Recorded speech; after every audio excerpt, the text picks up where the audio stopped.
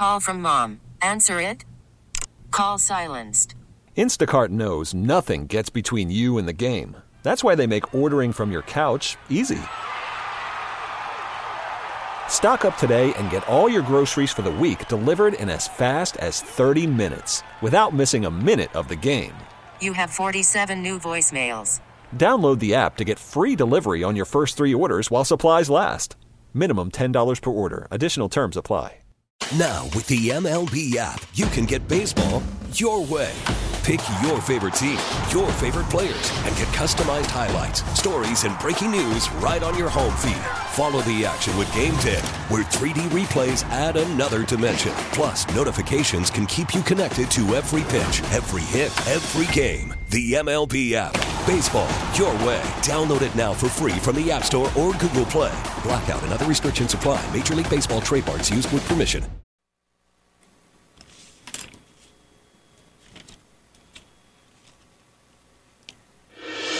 Well, that's some good news. Here's some good news for finally some good news about some health development. So that's great. Thank you so much, Gary. You got it. Coming up on 9:05 here on this Thursday morning, January 4th, 2024. I'm Karen Michael in for John Reed, and you're listening to News Radio WRVA. So one of the outcomes of the COVID-19 pandemic is that we got to have a nice look at what was going on in our educational systems and who's really looking out for our children and what they're actually learning. All the remote learning, parents actually got a little sneak peek on what's going on.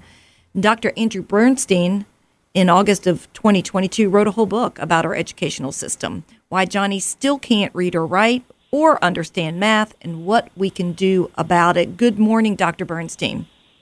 Good morning, Karen. How are you today? I'm great, thank you. So what prompted you to write this book, and what research did you do as a doctor to determine whether or not our educational system needed a little reboot? Well, we hear year after year after year the dismal test scores, whether it's the National Assessment of Educational Progress or the international tests. And I teach college, Karen, so, my students, I could see the decline. I mean, I have these are good kids. These are good American kids, but they don't, for instance, they don't know the first thing about American history. I mean, I could tell you some real horror stories if you want. Their writing skills are very poor. In general, there's some students are still good. Some of the kids struggle just with the mechanics of reading. So I wanted to dig into the school system and find out what was going on. I'm a lot older.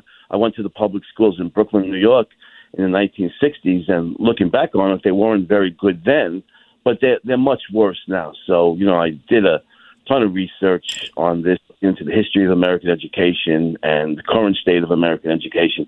And it's the news is, I hate to be the bearer of bad news, and I hate to confirm what the media says all the time, but in this case, they're right. The American school system is in very bad shape. And why do you think that is? What did your research find? Well, we got to go all the way back to John Dewey, and William Herd Kilpatrick at Columbia University more than 100 years ago. Dewey is the godfather of modern American schooling, what they call progressive education back then.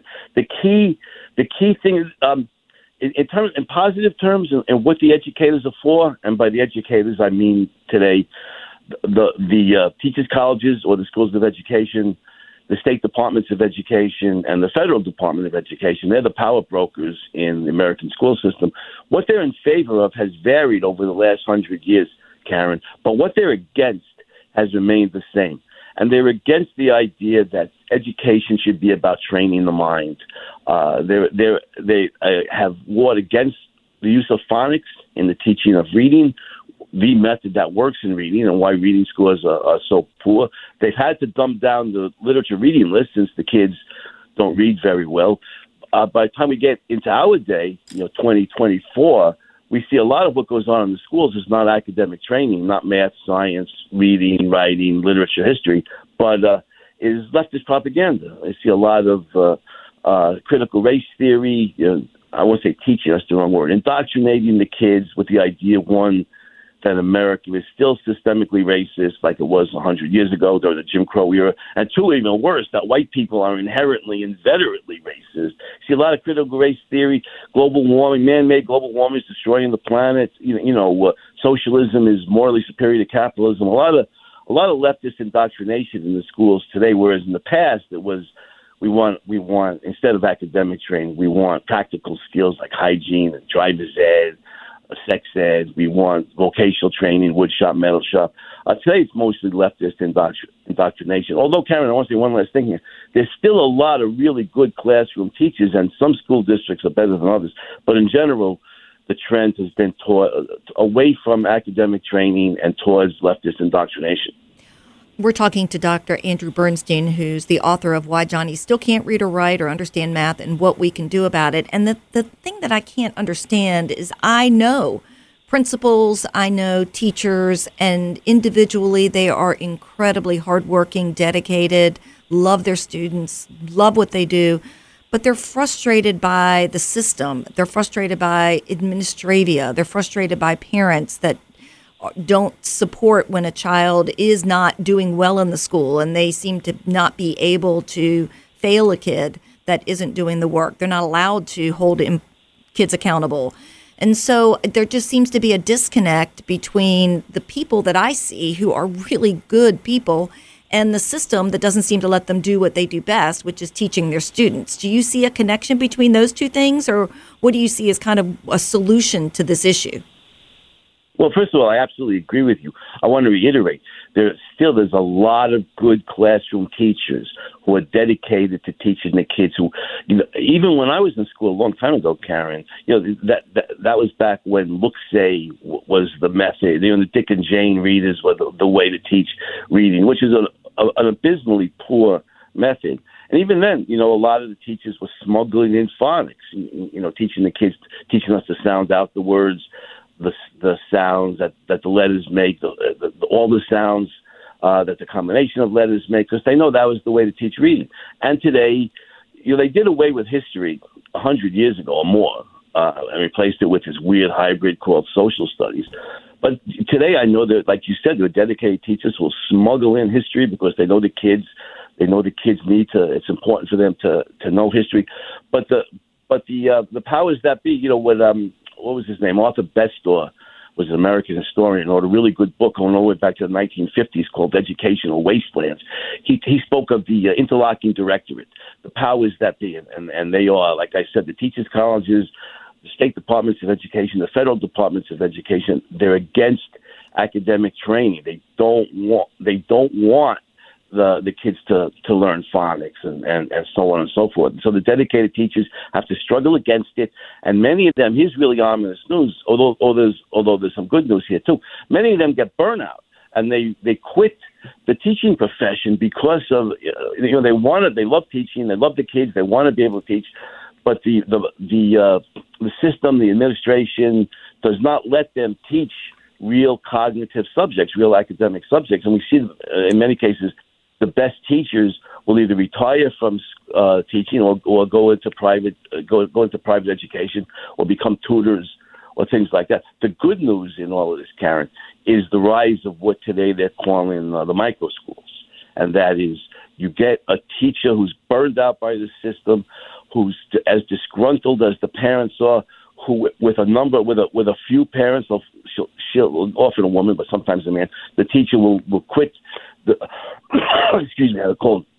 quit the system, start a school in one of the parents' basements or dens or something for 4 or 5 families, 8 or 10 kids. These are called micro schools. What they are is small community schools.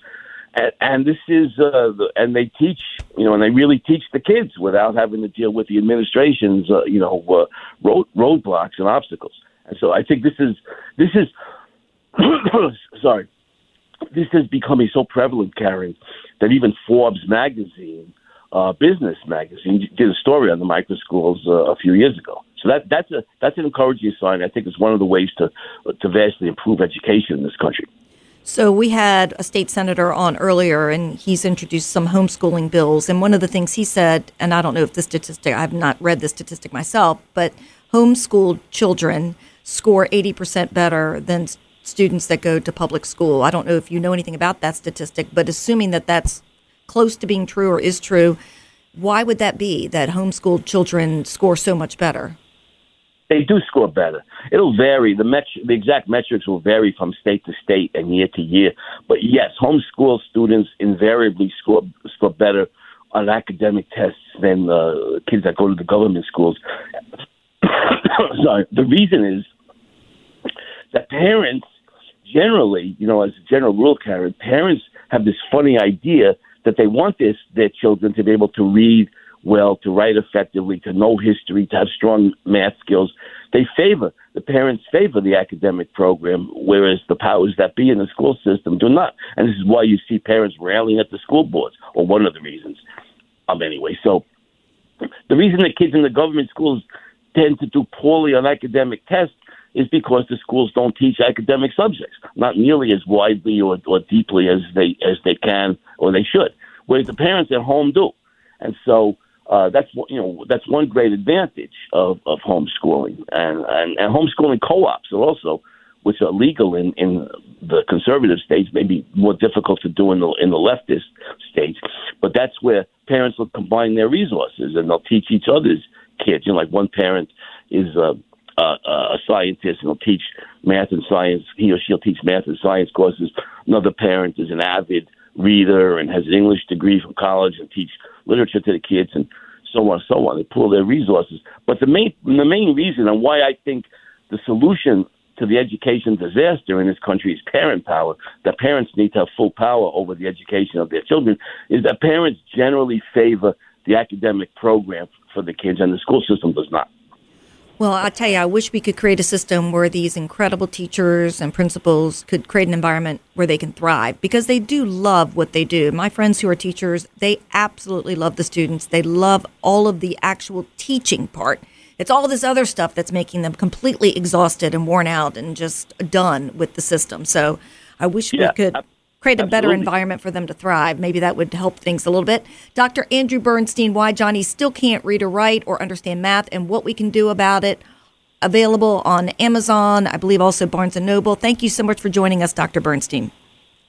Thanks for having me on, Karen. And I think the environment you're talking about is done in the micro schools, in these small community schools. So hopefully more teachers will contract with a few parents to start one of those small micro schools. Thank you so much. Happy New Year to you. Thanks. Same to you, Karen. Coming up on 9:16 here on this Thursday morning, January 4th, 2024. I'm Karen Michael in for John Reed, and you're listening to News Radio WRVA.